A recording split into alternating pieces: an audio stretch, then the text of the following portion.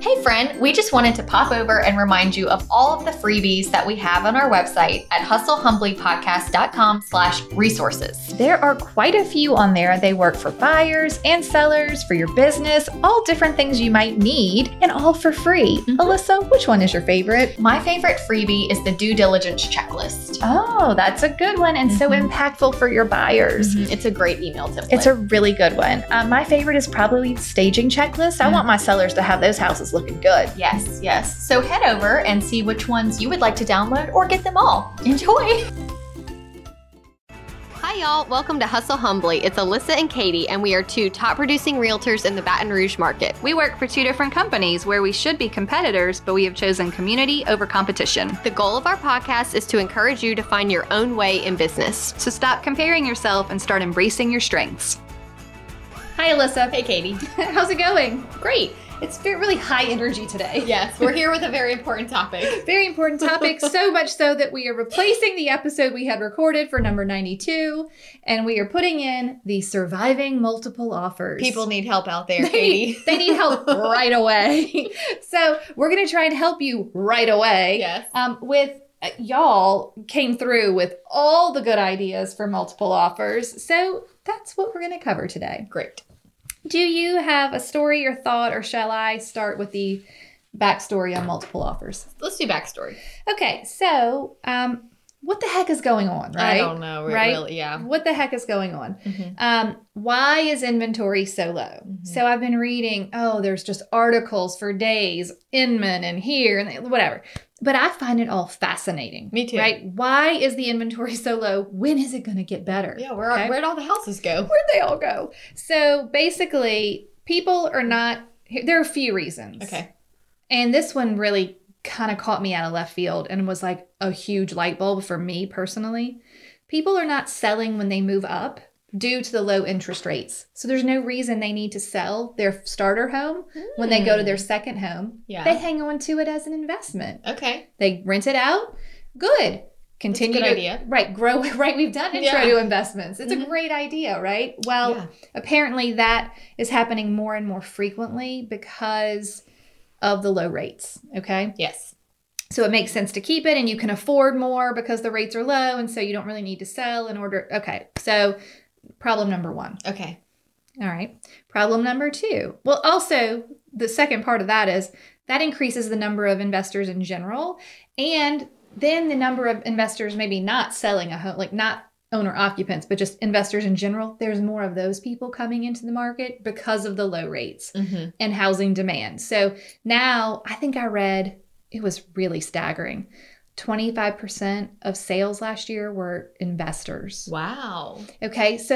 But here's the problem. When an investor buys a house or when you keep your house and then you move on up and you become an investor, those homes are taken out of circulation. They're no longer part of the inventory we use to sell to buyers. Yeah. Okay. They must be listening to episode 51. Right. Too much. We're going to need you guys to list your houses. Okay. So that's number one, investments. Number two, the building numbers are still not reaching where they were pre-crash. So pre-2008, building basically had gotten really high, fully dropped off. We still haven't reached pre-2008 build frequency. Okay. And now it's really freaking expensive to build. Yes. So it's even more difficult to get the needed number of units into circulation. I also heard that this could be because we've had so many natural disasters in the last several years that people are having to rebuild cities. Oh, yeah, that's true. Chunks of cities. And that really affects building materials as well. I mean, Right. there's just not a limitless supply. It causes the prices to change. Yeah, that makes sense. I know even in Louisiana, we had a really bad hurricane go through Lake Charles. And the city was just, really took a beating. And my roofer and a lot of my guys that I use, They left town. They left town and went to Lake Charles for... Some of them are still there helping. You're like, please come back. I know. I'm like, I need you back. Oh. But yeah, that just stuff like that too also affects building. And the labor, just actual humans to do the work. I read a lot about, there's lots of interesting articles out there about that stuff. And then the third component of this is now there are just simply more buyers in general because the millennials are coming of buying age, and they're physically more of those humans than there are of any other generation. Yeah. So there's a lot of people, not a lot of houses. On the generational thing, I read an article that said a lot of people that were supposed to be going into like retirement communities and things like that have not because of COVID. Yeah. So they're not selling their homes. At the height. They're staying put in their homes longer because they're nervous about going to an actual facility where things are more, you can't have as many visitors if there's a COVID outbreak or something like that. Yeah. So makes sense. Their inventory is not for sale. Hopefully that'll get alleviated as time moves on and we sort all this COVID out. I'm not even going to touch on because I didn't find any numbers, and I find it suspiciously low amount of people talking about the insane number of refis that have happened in the last year. I'm sorry, y'all. I don't care what you say. If I refied my house last June, I'm not looking to sell it the next year. You paid closing costs. You don't get that money back if you don't stay in the house a couple of years. Right. So for whatever reason, not a lot of motivation to move. Nobody. And there are sellers who just don't want people in their house due to COVID. Like, I just don't want people in here breathing on my stuff. Well, the thing is, as a seller, sure, you could probably sell your house for top dollar right now, but where are you going to go? You're going to eat it on the other end. So might as well just stay put. Well, they need to go rent one of these investors' places because eventually the market will shift and they'll have made the good money on their sale. I actually got a call this week from a seller that said we were not planning to sell until the end of next year. So we still have like a year and a half. Yeah. But with the market doing what it's doing, we're thinking, let's just sell and go rent somewhere until we're ready to go where we're going next. I think that's genius. And that's what they're doing. If I was in a moment where I was going to be moving in the next 2 years, I would be fully open to that. Yeah, let's do it now. Let's do it and then rent and then join back into the market when it's not so seller side, right? Okay, so here's the next part of that. When will it stop? I don't know. Okay. What do you Here's the article I read today. Home Buying Institute article said, this was from late March 2021. Okay. And I'm quoting, one forecast predicted that the average rate for a 30-year fixed home loan would climb to 3.6% by the end of 2021. That's quite a bit higher than I can't even, hold on. That's quite a bit higher than where we are right now in late March, with rates averaging around 3.0. In January of 2021, the average rate was 2.65 on a 30-year. And then I'm going to make my comment. 2.65 is stupid low, so that's part of the problem. Yeah. But y'all, 3.6 isn't high. It's not high enough to make, in my professional opinion, that wouldn't stop a single buyer I've ever worked with. And it's certainly, so I think that's a laughable.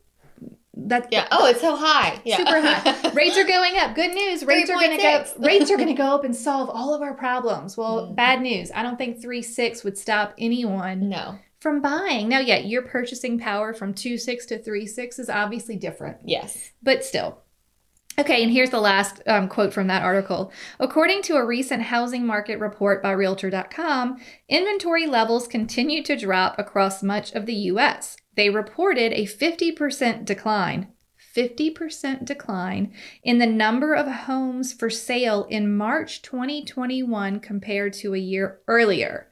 To state it differently, the nation's housing market shrank by half in just 1 year's time. That is a staggering reduction in the number of homes for sale, especially when you consider that inventory conditions were already tight 1 year ago.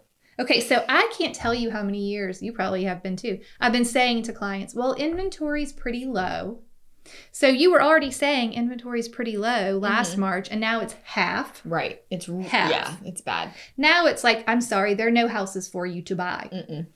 Okay, so that's the end of that article. My thoughts after reading all this was that there really is not a soon end in sight for this. Right. Rising rates and home prices may slow down the current pace, but I think it will slow it down from ridiculous, which is where we are right now, to just hot, right? It's still going to be a hot market. It's still going to be a seller's market for the foreseeable future, is what this article was saying. They were saying well into 2022. Okay, so it's not all doom and gloom. No. Now we're going to tell you how to deal with this. Okay. Because that's really what this show is about. It's not about, oh, there's a problem. Right. Let's just talk and vent about this problem. We're just going to talk about it and we're going to be so sad and we're going to tell all of our buyers that it's going to be terrible. Yeah, you can't buy a house right now. No, you guys came back with some great thoughts, advice. I have a seriously long list of tips for writing multiple offers. Okay. Okay? So you go. I've been monopolizing. You know what I have found interesting about this whole thing is that before all this craziness, I always heard about cities that had multiple offer problems all the time, like in California and like all these cities. Places where a lot of people are flocking in. Yes. Okay. What's interesting here is that it is pretty much everywhere. So widespread and in the weirdest places. Yeah. The weirdest place. Not just like Austin, Texas. It's like everywhere. Mm-hmm. Right. And I think it's interesting. I mean, we're in Baton Rouge, Louisiana. Mm-hmm. Are we experiencing multiple offers? Yes. But I don't think we're experiencing it like we are hearing about. No. Like, we're not getting dozens of contracts. I feel like 6 is sort of like that number. Do you? Like, do you ever get more than 6? No. I feel like it is if it's multiples, it's either 2 or 6. Right. And I've never gotten more than 10. No, me neither. I've never gotten more than 10. But there are markets where they're getting 20, 30, 50. We've talked about this before, but bless them. We're going to talk about dealing with that, though. Mm-hmm. I mean, so you're right. We're more levelized. I think that this is my prediction. We can listen to it in like 2025. Great. We'll like split screen it and then see what happens. I think that it is going to continue going up a little bit more, and it's not going to crash. Like, people keep asking, do you think if I buy a house now, I'm going to be, totally upside down? And I don't think that's going to happen. I think it will plateau. Yeah, I think I could see that. And will kind of stabilize for a while. Yeah. And then it'll just be kind of back to the normal rate of appreciation. In 2025? By then. Okay. Like, I think the next 2 years we're looking at a low inventory, very competitive market, and at some point it will start stabilizing a little bit more. I agree. Okay. That's probably not what people really want to hear. I think it's good though. I mean, it's fine. Look, I can think of worse things. Mm-hmm. No buyers in the market. Right. Everyone wants to sell their house. There's some sort of economic problem and you're stuck with it. A la 2007, 8, 9. I was there. Like, it wasn't. And now is a good time to reach out to all the people that are withdrawn or expired. Yeah, right. If that's your jam, or if you just ever had a listing that never sold and they decided to take it off the market to rent it, call those people. Yeah, if you had the listing with a cell tower in the backyard or on a busy street or something that maybe is a detriment to them, sell it now. It's time to sell. It's time to sell. Okay, so we got some great ideas on ways to win. Okay. So we've done a whole episode before on writing offers, if you want to go back and listen to all the nuts and bolts. But here are some ways to win if you know you're in a multiple offer. Should we start like from the beginning of the process? Go for it. From the very beginning? Yeah, go. Here's something that's attractive to me. Okay. When I first list a house and I get a email, text, call from an agent that says, any offers on this house yet? Thank you for asking. I'm like... Thank you for asking, and you must be really interested. Thank you. Right, you are hot. I heard from you first. So I think that reaching out quickly and then saying, okay, awesome, thank you for letting me know. I'm going to go show it today. Yeah. Getting there quickly. But I think that it's like the listing agent just has you in their brain. Yeah, I agree. More than the others. I agree. Okay. Okay. Well, while we're on listing agent, because I did get a great tip on that. Okay. Listing agents, utilize your realtor remarks. Please because to be respectful of everyone's time, everyone's emotions. We're trying to help our buyers get through this without quitting, right? So listing agents, use your realtor remarks. Put it in there if there is a preferred closing date. if there is a possession date that they need, like do they need to stay a week later, whatever. Are there any reserved items? Number 1, all that needs to be in realtor remarks. Number 2, include if there is a time when showings will stop and offers will be due or / reviewed. Okay. So you're going to have multiples. If you're in a market that always has multiples and you're the listing agent, please just put in the realtor remarks. Offers due by Tuesday at 5 p.m. Multiple offer are, we've already received multiple offers. Whatever it's going to say, but you need to tell. And then they don't have to call you. Yes. They don't have to harass. You're going to have 30. Let's just say you're in a hot market.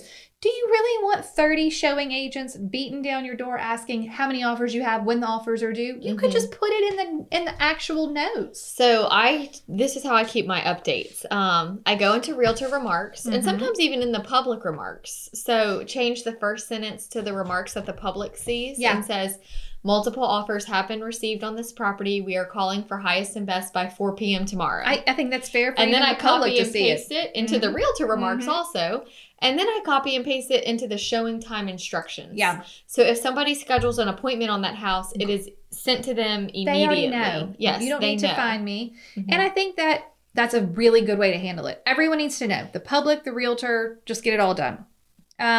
Okay, we'll come back to listing agents in a minute. So here are ways to win. Okay. What's your number 1 way? You tell me.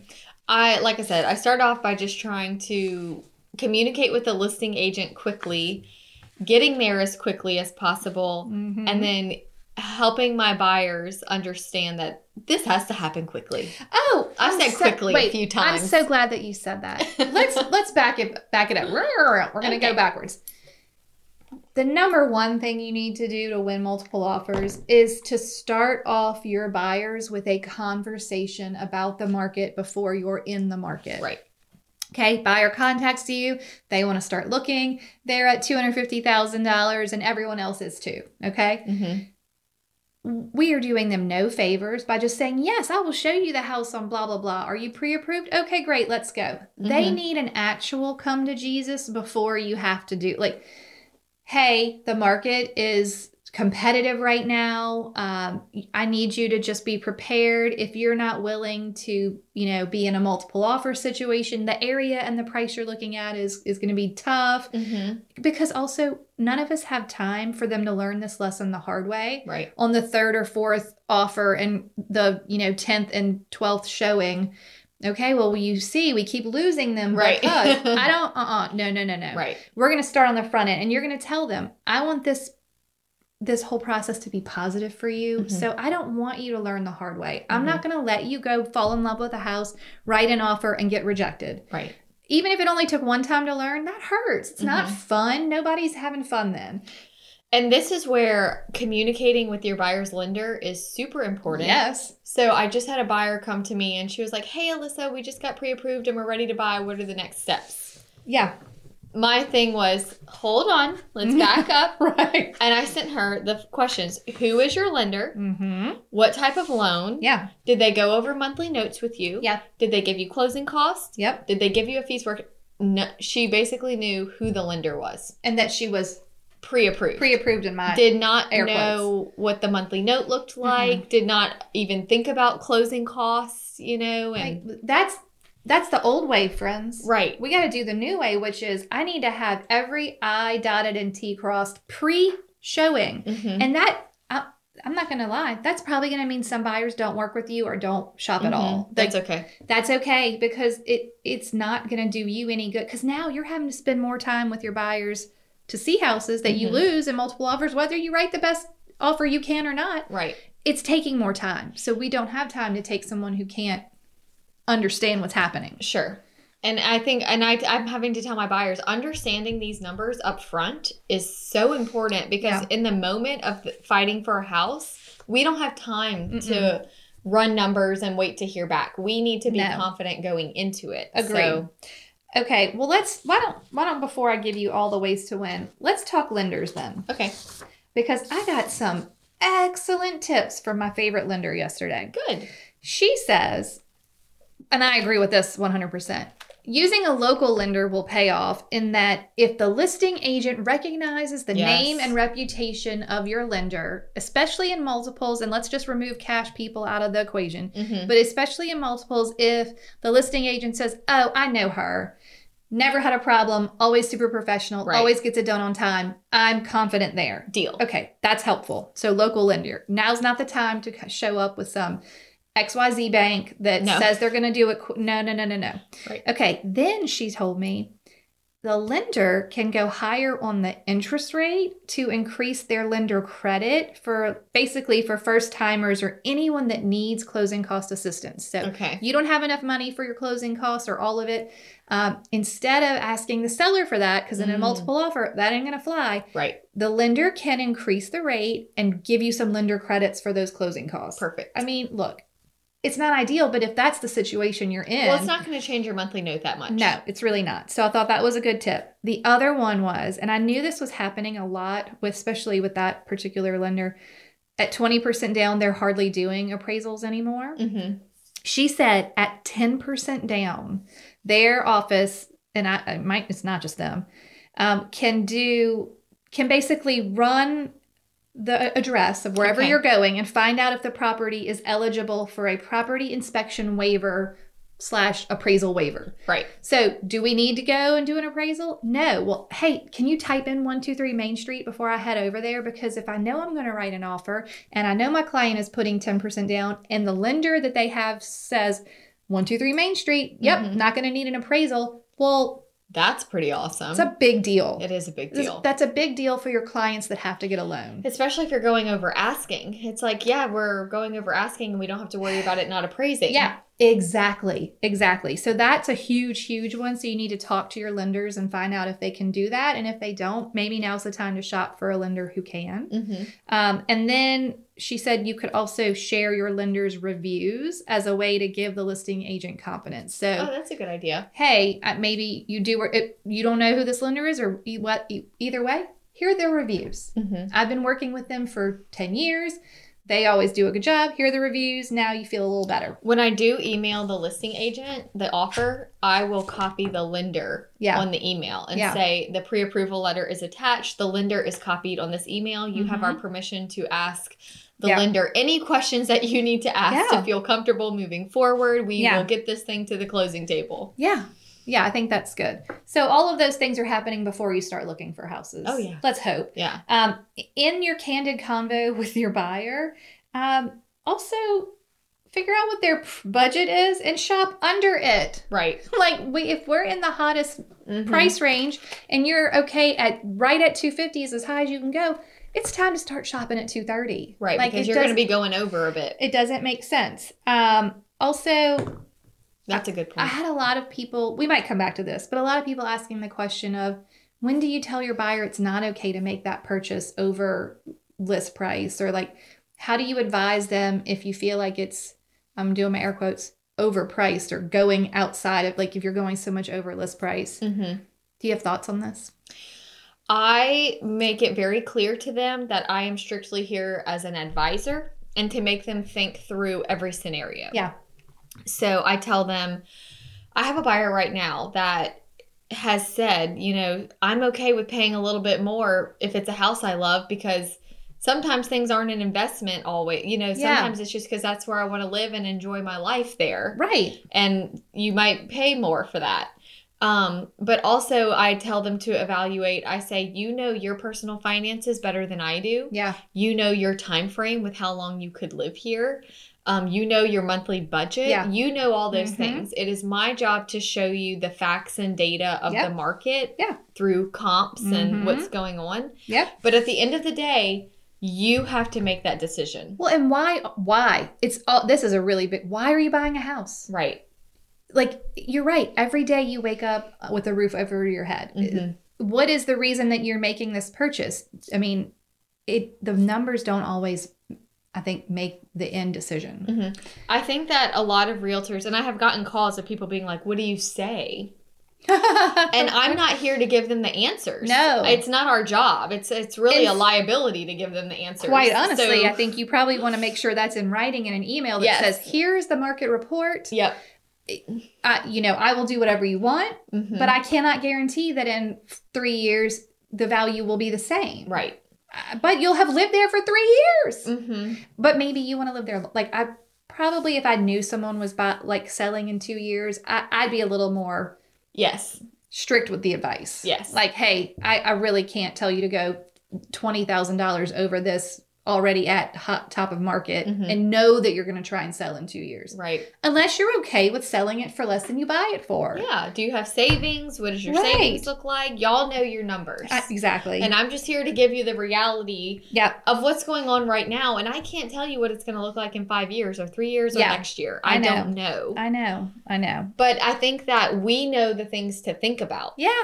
And we just have to tell them, these are the scenarios that you need to go think through. Because they really just want you to give them the stamp of approval on what they're choosing. And you're right. I can't be that for you in this market. Like, I can give you data. And at the end of the day, you have to make the decision that's best for you. Agree.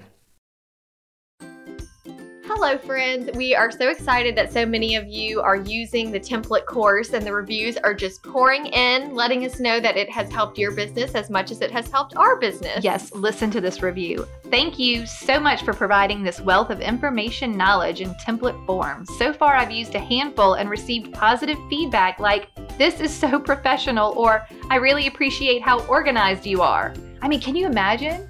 Yeah, your clients are actually going to say that. Yes. All right, here's another one. Thank you so much for this. I can't tell you how many times I've started this and how many notebooks of samples and notes I had. I have ADHD and it is super hard to stay focused on getting it done. Having it all in one place is going to make it so nice. That is what we're here for. I know. Just look, you don't need to reinvent the wheel. Just use these. Yeah, nice and simple, easy, ready to go, ready for you to put your own logo on, make it sound like you. So head over to hustlehumblypodcast.com/course and check it out. That's right. And you're going to enjoy them. You're going to love them. You're it's going to change your life. Literally fired my assistant. They are the best. Okay, enjoy the template. Yes, enjoy. Okay. Are you ready for some ways to win? Yeah. Okay. Number 1, clean offer. Please don't start throwing in anything extra. No home warranties. No home warranty. Oh my word. If your client needs one so bad, they can buy it. You can buy it, whatever floats your boat. But don't make the seller buy it. And don't even write it in there because it's just a term. Right. That makes them have to read more. Okay. Offering people to stay in the house rent-free a month or so if they need longer possession. I think that needs to probably be an automatic. Right. If you're in a hot, hey, look, you're worried about buying a house. No worries. I'll let you stay in this one for a whole month for free. 2 months, whatever it's going to take. Like, I just need your house. And the good thing is when you buy a house, your mortgage skips a month. Yeah, so you can do it. If you buy in June, your first mortgage payment is due in August. Yeah. So you have a free July. I say, quote unquote, free. But your mortgage payment is not due in July. So you could use that to your advantage. I agree. That's a good tip. Okay. The next tip was ways to win. Cash. Pay cash. Just pay cash. Yeah. Not everyone can do this, but okay, fine. No. Yeah. Remove appraisal clauses. If you're cash, you surely better not have an appraisal clause. Right. Like, you either want it at that price or you don't. Like, that doesn't make any sense. But also putting in there maybe in the event of a low appraisal, buyer is willing and able to pay up to $5,000. Yeah, give it some dollar. Over appraised value. I think that's or fair. 6 or 7 or whatever your savings will allow. Yeah. So that because I think that what we're seeing, and I'm going through this right now and it's quite frustrating. The offers are going higher, higher, higher because buyers and agents know, well, it's contingent on appraisal. And then they're like, it's not going to appraise, so I don't care. It's like funny money. Yeah, like, we're just trying to win. This isn't, I have had this happen too. And I've also it doesn't appraise. Well, but wait, here's the funny thing. I've been on the listing side of that this year where it's like, I think these people are playing with funny money because they're just like throwing out 13,000 over list when they could have got it for 2,000 over list. And I'm like, are they just picking a random number because they don't think it'll appraise? Because I didn't think it was going to appraise. And you know what I had to tell my seller?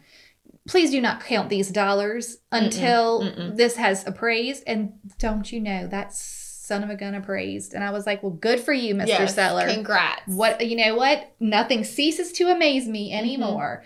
So you're right about that. And I have one right now that didn't appraise. Okay. By $25,000. Very sad day. And we cannot get a second appraisal because it's a VA loan. And VA and FHA, like, it is with Did your dad get an earful on this? Being like the go-to VA appraiser. I know. We were like, because he couldn't appraise it because it's you. Yeah, he can't. He probably saw it come through and was like, can't take this one. Can't do it. Best of luck. And failure. But that's something to look for as a listing agent is like, what type of loan are they doing? Yeah. And in the event of a low appraisal, conventional is much easier to do an appraisal dispute. Yeah. With conventional, you can usually order a second one if you just really feel like you got a bad appraisal. Yeah. So. Yeah. This one, the next tip was, well, remove appraisal clauses, but 20% down with an appraisal waiver. So that goes back to the lender tips. Like, what if we don't need to get one at all? Just because I have a loan doesn't mean I have to have an appraisal. So just look into that with your lender. That's awesome. Few or no contingencies. So basically just like, I am seeing shorter inspection periods, which I appreciate. Instead of 10 days, I'm getting 7 or 8. I'll tell you who doesn't appreciate that. Who? The home inspectors. Oh, I know. I bet they are slammed. They are so slammed. Slammed. Right, okay, but agree. Shorten those deadlines. Mm-hmm. Okay, someone suggested when I was asking, over asking price, 8 to 9%. I thought it was interesting that they gave it a percentage. That is interesting. I was like, oh, that must be common in their market. But that brings up a good point. Learn your market. Mm-hmm. If you're in a particular neighborhood where houses are selling at X, know what it is X over. Well, hey, it's sort of like just a next level CMA. Well, I know that the houses are worth this, and now I can see that they're selling at 10% over list. Mm-hmm. So there we go. Figure out what that percentage Figure out what the number is. I also feel like, a lot let's just, for example, say the house is, 225. Mm-hmm. I feel like most people would be like, 230, let's go 5,000 over asking. Yeah, you wouldn't go like, but how many would go 6,000? Right. Or like 6,300. I think odd numbers work. Yes. And if it's a luxury home, people might say, well, let's do 10,000 over asking. Well, how many people are doing 11 or 12,000? Yeah, 12,500. Right. 12,499. Right. Make them be like, wow, they really thought about that. So I got a contract for $355,333. They love the number 3. They did. That was their number. I love them for it. So that's amazing. Well, and they won. Good, great, perfect tip. Fine. Good. Quick closing. Yes. I mean, look, your lender, but I did also, and it's probably coming up. It's next thing. Full pre-approval and underwriting done up to appraisal helped this agent win with 2 buyers. What do you mean? So basically, the lender was done with all of the loan stuff for the buyer. All they needed was the appraisal, and they're done. They're done. We're not waiting on docs and insurance. We're done with that. Because look, they can underwrite your buyer. Yeah. Before they get addressed. They can. It's possible. Escalation clause. Yep, I've been using them lately. Okay, tell me how you write yours. Let's see. Buyer to pay, so obviously, let's say the price is $230. Okay. The purchase agreement will say $237. Okay. And then buyer is willing to pay I think 1,000 is not quite enough. I think 2,000 at least, depending on the price range. Do you feel like you need to make it weird, like 2,200? Maybe. But right now you're doing 2,000. I think it needs to be at least 1,500 depending on the price point. Got it. Buyer is willing to pay $1,500 over the highest offer the seller receives up to pick a number. Yeah. Whether that number is 240, 241. Yeah. So in increments of 2,000 up to a number. Yes. Or 1,500. So or we will pay this up to this much. Do you put then I put seller must provide. Thank you. And I think I just started adding highest net offer. Seller must provide next highest net offer. Something like that. Seller must provide the offer, the highest offer received to enforce the escalation clause. Yeah. So that way, because here's what's happening. Maybe the offer was, we got an offer for $235. So now you're going in place at $237. Mm-hmm. We need to review that contract, and that's where you have to put highest net offer. That's key. Because what if that offer was $235, but they asked for $6,000 in closing costs? Yeah, that's not but I can see where there's legally is a very gray area. So you need to include the word net. offer on your escalation clauses, so that way. I love it. And then, that the seller must provide documentation of the highest offer. Yeah. To prove to put the escalation clause into effect. Yeah, I mean, I can't just take your word for it. Right. I need to see what's really happening. Right. I need to see it. Okay. We've already said this. Shop below max price. Mm-hmm. Shouldn't be shopping at your max price anymore. Inspections for information only.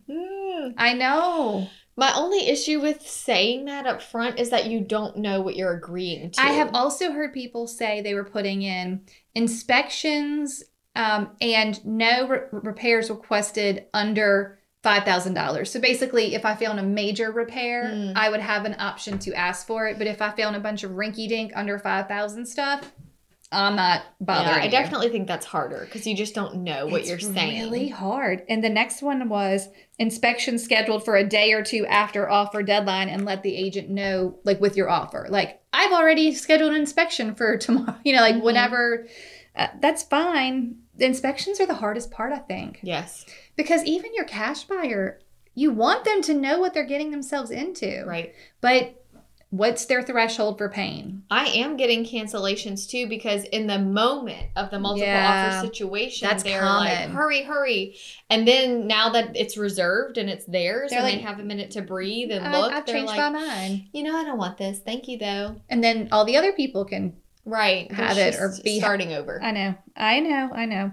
Okay, well, inspections, I'm still on the fence about this.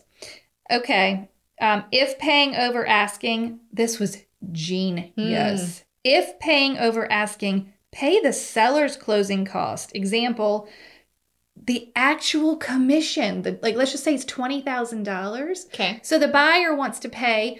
Let's say they're okay with paying $20,000 over list price to get it, but they don't think it's going to appraise. Well, now we can alleviate the seller's appraisal concerns by saying, I'm not paying $20,000 over in price. I'm going to pay list price and I'm going to pay your closing cost.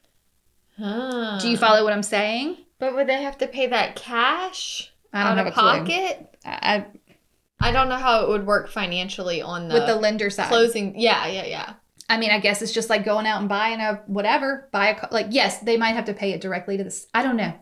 You'd have to have the cash, I think. I think so. I think you'd have to have the cash. But then what was y'all can do some research on that. But I did think it was interesting. That is. Like pay something for the seller. Mm-hmm. I had someone post that they also gave the seller 1 year of Netflix. Oh my gosh. Like it's not even worth that much money, but I was like, okay. Yeah, that's funny. Oh, and while we're on that and it being silly and funny, y'all stop it with the memes. Y'all stop it right now. We've already talked about it 1 or 2 times. I had someone repost it in our stories yesterday. We're scaring the public. Yes. We're making sellers think that they're super, they don't need us. They don't need us. Easy. And they can have whatever they want and they're going to get the buyer's firstborn child and a lung and all this. Don't. Stop it. Okay. Pay title fees. Okay. That was one of them. Kill listing agent with kindness. Oh, I'm like, where is this going? Don't kill her. Don't kill her. Oh my God. I think I saw a headline the other day where a buyer's agent had put a padlock on the fence so that no other showings could go. That's terrifying. I mean, that's just illegal. But yeah. Y'all, it's getting crazy out there. It is. Okay. Kill the listing agent with kindness. Y'all know what that means. Well, who do you want to work with? And hey, don't be texting and emailing them at midnight. No. Oh, yeah, it's not urgent. But you better be taking them a bottle of wine and getting them a spa day. Lender calls the listing agent. Okay. So lender's going to I love this one because anyone can do this no matter who the buyer is, no matter what their financial situation is. Make an offer summary. So like a cover letter that says, here are all the terms. I'm not going to make you dig through this. If you're having to go through 30 offers and our offer. I'm going to make this as easy as possible. Offer. Yes. So it said, and you do this, I think, presentation is everything. Yes. All docs in one PDF with a cover sheet with the terms outlined. Okay? Yep. All right. So get all of that going there. Call the listing agent from the get-go to build rapport. And that's just like what you said. Reach out from the minute it hits the market. Hey, house looks great. I'm sure you'll have multiple offers. We're going to go see it right away or, whatever you want to say. would love to work with you. My go-to. Good earnest money. I mean, should be obvious, but let's give a decent deposit, my friends. I've had people write in their deposit to be non-refundable. I think that's fair. No matter what. During inspections or whatever the case may be. Like, if we cancel, you get my money. Okay, I'm so glad you said that because Alan, our good friend Alan, who's a newer agent, said he has won a couple of multiples against seasoned agents recently with option money, which is what you're saying. Basically, they had earnest money, so a deposit, which was going to go back to the buyer. And then they had option money, which could be $500 to $1,000 or more than that. That's for the seller in the event it doesn't close for any reason. So, hey, seller, thank you for taking your home off the market. I am going to give you this option money for you as a thank you. And then he sent me a really nice, I'm going to find it and read it, like kind of description of how because it was actually in their Georgia purchase agreement, option money. Yeah. And no one uses it. And so he was like, well, shoot, it's in here. I'm going to start using it. And it was working. And I'm like, well, that's genius to just use what's already in your contract. Right. But I do think that it's important that you tell the listing agent what that is. Because if it's not a common practice in your market, or if your buyer's doing something out of the box, we'll explain it to them. I mean, what if they don't know what's going on? He says, when I send the offer, I'm now explaining the option money to the listing agent in terms they could use to tell their seller. So here's the quote. My buyer is also including option money as a guaranteed amount of money for your sellers in the extremely rare case something happens that causes the deal to fall through. I like the way you said that. Extremely rare. I don't think this is going to happen. Planning on this. Right. Think of it as, thank you for holding your house off the market for me money. I think look, y'all, I think that makes sense. The last deal, the other realtor had no clue what it was, and thus, without my explanation, wouldn't have been able to help the seller see how good our offer really was. Awesome. Yeah. Even if it was not the highest purchase price. So I thought that was a really helpful tip. Yeah. That anyone could do. And it doesn't have to be a lot of money, but it's like, here, it's sort of like a really nice, good faith or a nice gesture. Like, hey, thank you. And I guess we'll go back to that, but I thought that was very helpful. Yeah, that's awesome. Okay, because I wanted to say something else. Thank you for holding your house off the market for me. Because I think this is great. This is a nice way to say it to the seller without getting into let's just do it right now, without getting into the slippery slope of the love letter. Yeah, yeah. Y'all, I've read some articles. I've been trying to research. The love letter is a potential fair housing violation.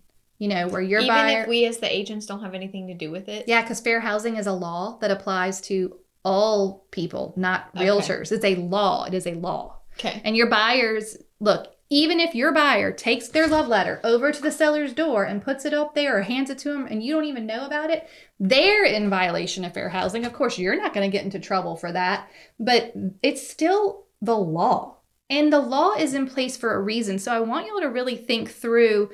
What is the purpose of that law? And I'm not a lawyer, so I'm not going to give you legal advice. But what's the purpose? It's supposed to keep the playing field level, right? Right. And if you're saying like, hey, want to start my family here and we have kids and a dog and blah, blah, blah, that could be discrimination. Yeah, familial status. Yes. Now, even so right there, no matter what type of familial status you have, single, married, kids, whatever, just saying what you are is that. But a lot of people put a photo in there. Yeah. And then you're talking about all the things. Right. What you look like and what your family looks like. No. So just be mindful as a listing agent. And someone even told me that NAR a few years ago used to teach this as a strategy. I have not confirmed that to be true. That writing a letter? Writing the love letter as a strategy to, win multiple offers. I don't know what NAR's stance is currently on it, but I can see where there might be a real fair housing issue. Yeah. And I don't think you need it if you do all the other things right. And as a listing agent, you're not supposed to present them if it's fair housing issue. And as a buyer's agent, you're not supposed to send it. So right. I'm not the authority. Y'all can go check it out. But it brings up a really good point. Right. I mean, I want the playing field to be levelized. I don't want to contribute to that type of discrimination. Sure. Okay. So I'm pinning that, but y'all be careful with that. Okay. Reduce the commission to help cover an appraisal gap. So you, I guess, would have the option, if that's something you want to do, to cover an appraisal gap with your commission. No, thank you. I'm gonna take pass. Okay. But I guess some people It could happen. felt like that was helpful. Commit funds if property doesn't appraise. We already said this. Like, say, hey, if the appraisal is low, we're going to commit X dollars to that. Okay. Shorten or remove as many buyer outs as possible. Yes, we've talked about that. An as-is addendum. I mean, we have an as-is within our purchase agreement. But I guess some people need to add that on. And then we talked about the option money. Perfect. That's what I got. I like it. Were some of those helpful? Yeah. Okay, perfect. Now, what else? Do you want to add any to that? I think just as a listing agent, really making sure that you are looking at the loan types. And, I like the strategy. This is what I do. I have my lender template. Hey, I've received an offer. With a pre-approval letter from you. Due to the nature of our market right now, I want to make sure you're confident getting us to the closing table. Yep. I have a few questions below. The contract is attached. How long does it take that lender to respond? Yeah, you need to know. And sometimes they never respond. You're doing this as the listing agent. Yeah. And I'm like, oh, okay, well, lender of A, B, and C responded immediately. And lender of C and D offer never even got back to me. Yeah. So take me through that. We're talking about as the listing agent, how do you figure out which one to take, right? Yes. And how do you just logistically get through this? I also have people saying they were using spreadsheets to help the sellers quickly review and make a decision for two reasons. One, because it's hard to review 30 offers, right? It's hard to review 10. Honestly, it's tough on 6. Right. I mean, you're splitting hairs. You need to have columns in the spreadsheet that kind of goes through every term. But the other part that I hadn't really given a lot of thought to was, do this method so that your sellers can make a quick decision so that you can put these poor buyers out of their misery and back into the market quickly. They're waiting on you to say if they get the house. I didn't tell you something. What? Okay, so I listed a house. I'm like, what is it? It looks serious. I listed a house that got 6 offers. Magic number 6. Okay. All right. I listed it and the showings just started coming in my inbox. And I mean, tons of showings. Yeah. I got the first offer within like 2 hours of listing. Okay. I used showing time to communicate to everybody, and then I also copy and pasted it into Realtor Remarks. Okay. So I got the first offer, and I said, I used showing time to say, I just want to let you know we have received an offer. It has a response time of 3 p.m. If you're interested, I need to know by 2 p.m. Please let me know as soon as possible. Right. Within 20 minutes, my phone rings, and it's the buyer's agent. My client is not happy that you are using his offer to solicit other offers. That's how this works. And I said, and this is an agent that knows that. Because they're just trying to bully you, though. And I think that their client was like, and you kind of get riled up. Hey, do you know what? Their client would not have even known you did that unless their agent told them. Unless you told them. Yeah. So don't get me down that path. Right. And I said, let's see, what's a good fake name? Samantha. Guess what, Samantha?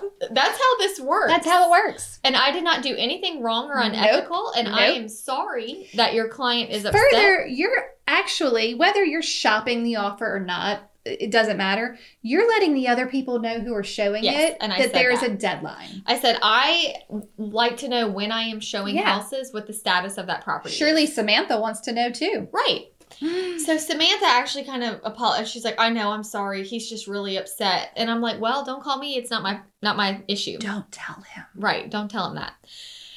So anyway, I said, but she's really upset. Yeah. So then we did get the house? No. So then we did get, it gets better. You just wait. We did get multiple offers. Right. So next email goes out. Oh God. To her before the 3 p.m. deadline and to everybody. Yeah. This is just a notification that we have received multiple offers on this property. We are calling for highest and best by 4 p.m. tomorrow. Okay. Please let me know if your client will be resubmitting an offer. Well, her client is so upset. Here's the thing. I don't really blame the other agent, but she did keep calling me. And And she wasn't like, she's like, well, my client is upset. And I'm like, I'm sorry. I don't know what I'm not trying to upset. But I'm just doing what I need to do for my seller. And I said, would they like to revise their offer to be highest and best? No, they want to leave their offer as is. Fine. I will have a response. She's like, well, he wants a response now. I said, well, then the answer's no. No. There you go. If you want to answer now, the answer's no. Or you can resubmit for highest and best here's the tomorrow. thing. You don't make the rules in a seller's market. Right. You don't make the rules. You get to play by the rules. So. Oh, no. At the end of the day, we had 6 offers. Uh-huh. And Was he even close? He was last. He was last. Dead. He thought, last. But here's why. He thought the method was, I'll go in first and make you decide. First is not the winner. No, best. Best is the winner. Right. And nicest. You were not very. You weren't very nice. So then we went with the highest. Right. Now here's the thing. That I have now 6 contracts to place the signature tabs. It's a lot of work. It's a lot of work. It's a lot of work. So I emailed everybody that was being rejected. Uh-huh. I just want to let you know we ended up having a total of 6 offers. Mm-hmm. We do have 1 accepted, and we are putting 1 in place as a backup. Mm-hmm. I will send you the signed rejection shortly. That's what it said. And I copy and pasted that to 4 people. Okay. Offer number 1 got accepted. Offer number 2 got put in place as a backup. Mm-hmm. And then I was just going to, and this is also all happening on a Sunday. Keep in mind. Of course. So, Monday morning, I planned to email out all 4 rejections. Yeah, okay. I got the first 2 done. But I let them all, the other 4, they knew, and I said it will be coming. Okay. Okay. My seller calls me. I just got a really nasty phone call from someone, and they were asking me if my agent delivered their offer to them. And I've said, I'm like, I already know who this is. Okay. I'm was like, it the first one? It was. It you was the are lying. They found my seller's contact information. Okay. This is not acceptable. Not acceptable. And I called the agent. So I said, well, what did they say? Well, they were trying to say that you never presented our offer because they haven't gotten the signed rejection back. And this is that evening. So, like, it's not even been 2 hours. I haven't even. You could have been in the middle of doing it. Yeah, exactly. So, but I let them know that. That's why they were trying to, like, get you caught up into something. So I said, we do have a disgruntled buyer. I didn't inform you of it. Because you didn't need to know, because that's your job. That's my job to carry that burden for you. But he has now called you. Oh. So I'm sorry. So I called the agent, and she's like, I'm so sorry. So the buyer called the seller? The buyer called the seller and was like, how many, did you get your offer? Like, I don't think your agent gave you our offer. And he said, well, we got a lot of offers. Right, I don't know who you are. I'm pretty sure we reviewed all of them. We had like 6, I think. And he said then the guy hung up on him. Shut up. So I called the other agent. I said, I just want to let you know this happened. And she said, I am so sorry. And I just want to let you know that they are not answering my phone calls any longer either.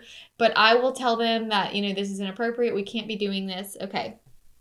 So it's over. Okay. Fast forward 2 weeks. I am served a letter last week. From a lawyer? From the Louisiana Real Estate Commission. They turned you in? They turned me in to the Louisiana Real Estate Commission. Oh, my word. Saying that I did not present their offer and that I did not give them the signed, and I gave them the signed rejection Monday morning. So they have it. It's done. It's done. Done. I don't know at what point they reported me, but they're saying that surely they not never Sunday night. I don't know. They already had it Monday morning. Yeah.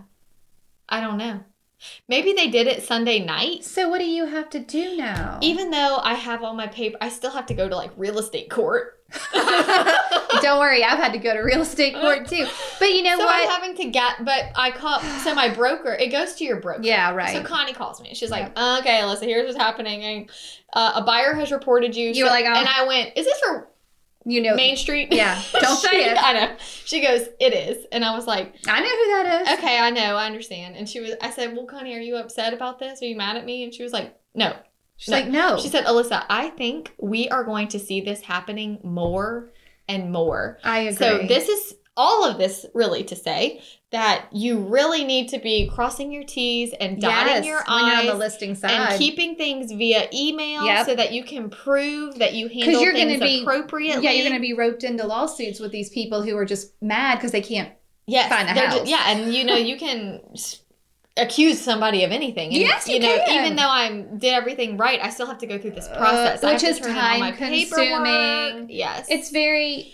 So you need to be really mindful of your systems right now, because if you are not handling every buyer in the same manner, they could easily accuse you of whatever they want to accuse you of. Oh my God. So your paper trail really needs to not, like, phone calls do not need to be happening, because you cannot prove a phone call. No, you're right. That's true. I'm going to need it in an email. Oh my gosh. It's terrible. Very terrible. Thank you. That's a very helpful story. I'll let you know how it plays out. I'm sorry you're having to deal with that. Yeah, it's okay. It's a pain in the butt. Okay. I'm sorry. Here, how about a few questions? Okay. All right. Question number 1. We kind of cover this. What do you think about buyers wanting to waive inspections to get into the house? I don't like it. I don't like it either, but also not my business to make up my buyer's mind. Sure. Like, I will tell you my thoughts, in writing, probably. Right. Yeah. And they even have like the form you ask them to sign saying, I don't want an inspection. Right.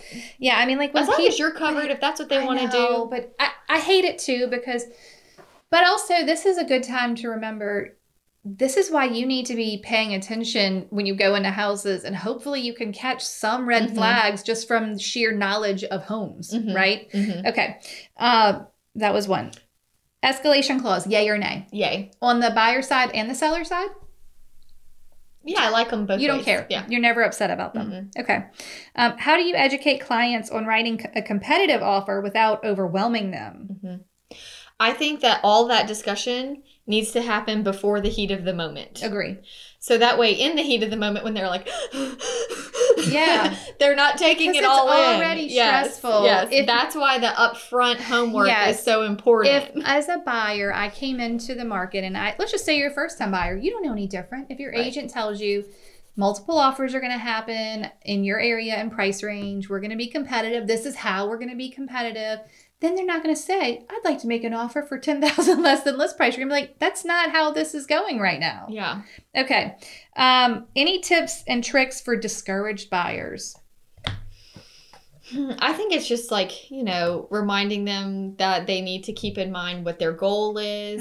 Maybe it's okay to wait if you have time to wait. Maybe, that was the next thing I was going to say. If you're really stressing out and it's just not going well, maybe it's not the right time if you have more time in your lease. We have to be able to say to our buyers, this isn't working. No. You're not competitive with what we're seeing. We can try for a while, but you're getting, discouraged, and I don't see it getting better. Right. There's not going to be this magical seller that doesn't care about your 100% loan and this price range and this neighborhood. Like, I'm sorry, maybe. And this is going to lead right into my other point. Maybe it's time for you to take a step back, stay in your rental, work on saving up a bigger down payment, because this is so true and so crazy.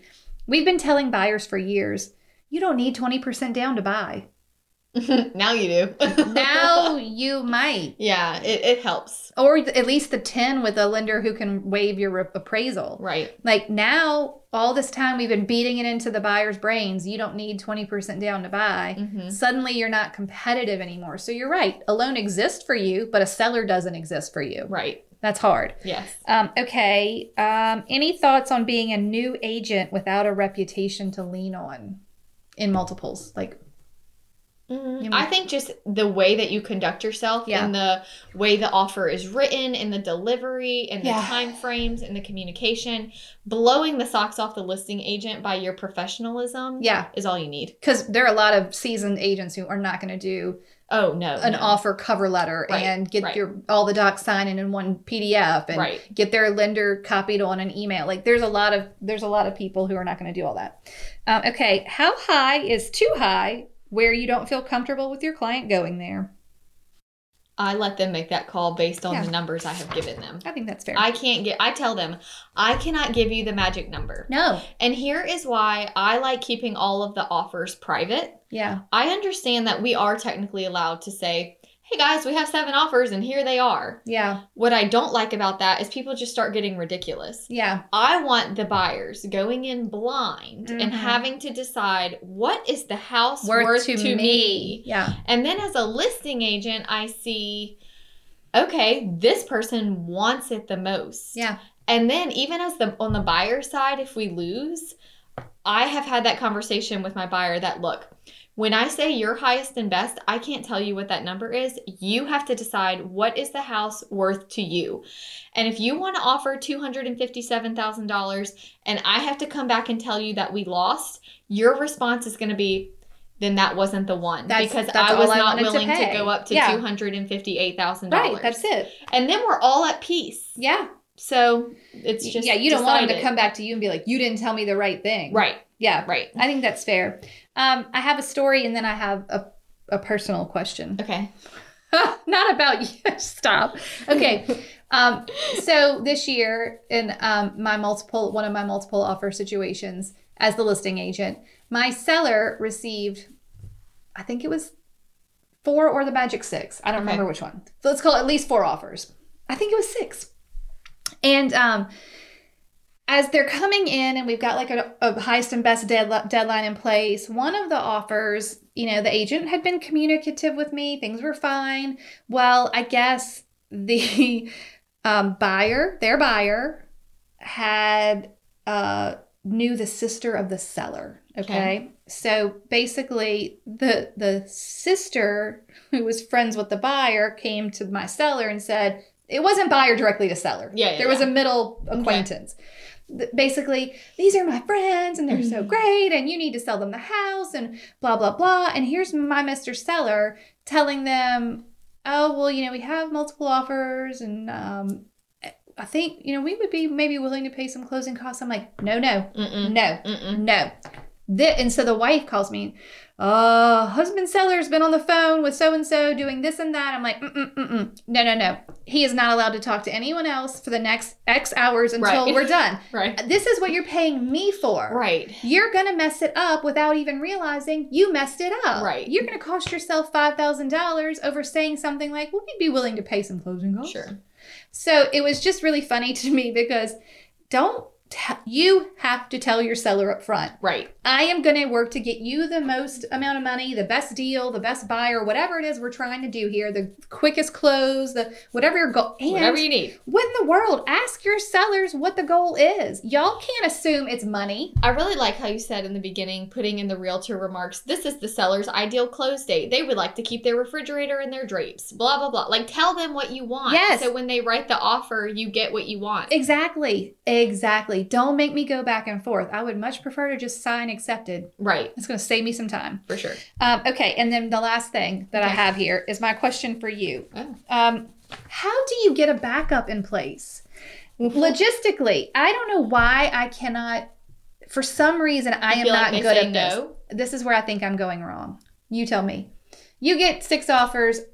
Best offer number 1 is put in place. You put offer number 2 in place as it's written. Yes.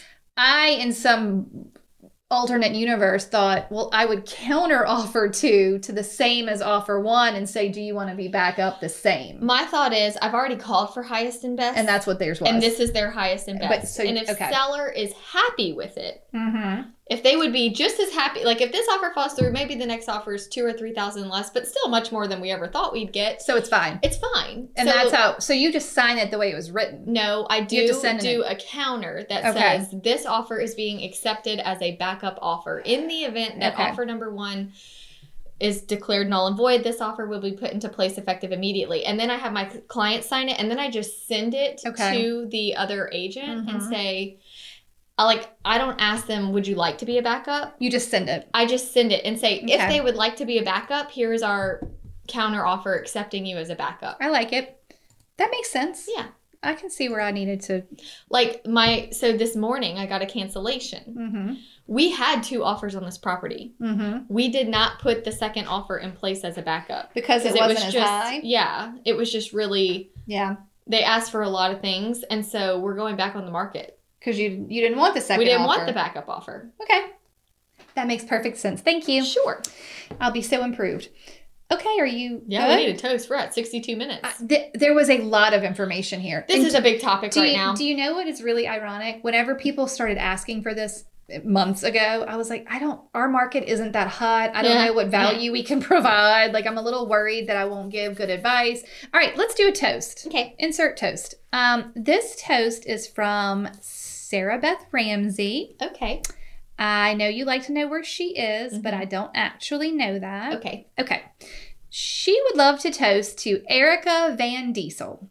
She began working as an agent in October and had an uphill road getting up and going in such a difficult time. Okay. But she stuck through it and recently closed her first transaction. Woo-hoo! Her perseverance has definitely inspired me as I've made the decision to get my license and begin my business. Oh my God, Sarah this is so exciting. That is. She's a kind and empathetic person, and I'm so excited that she's seeing her hard work pay off. That's good. Kindness pays off. I know, because you guys, especially you new agents, especially in these multiple offers, don't give up. Don't give up. You got this. You can do it. Now look, you've got all these tools. And there's so many seasoned agents that have let the basics fall to the wayside. So you can sneak in there. Yeah, sneak in there. And impress the listing agent. All right, so cheers to Erica and Sarah. Yay. Yay. Okay, bye y'all. Bye. Thank you so much for tuning in to the Hustle Humbly podcast. Let us know who we should toast to for the next episode. Be sure to follow us on Facebook and Instagram at Hustle Humbly Podcast. If you have an episode, topic, or question, please email us at hustlehumblypodcast@gmail.com. Be sure to subscribe to the podcast and leave a review. See you next week. Bye. This is the good life.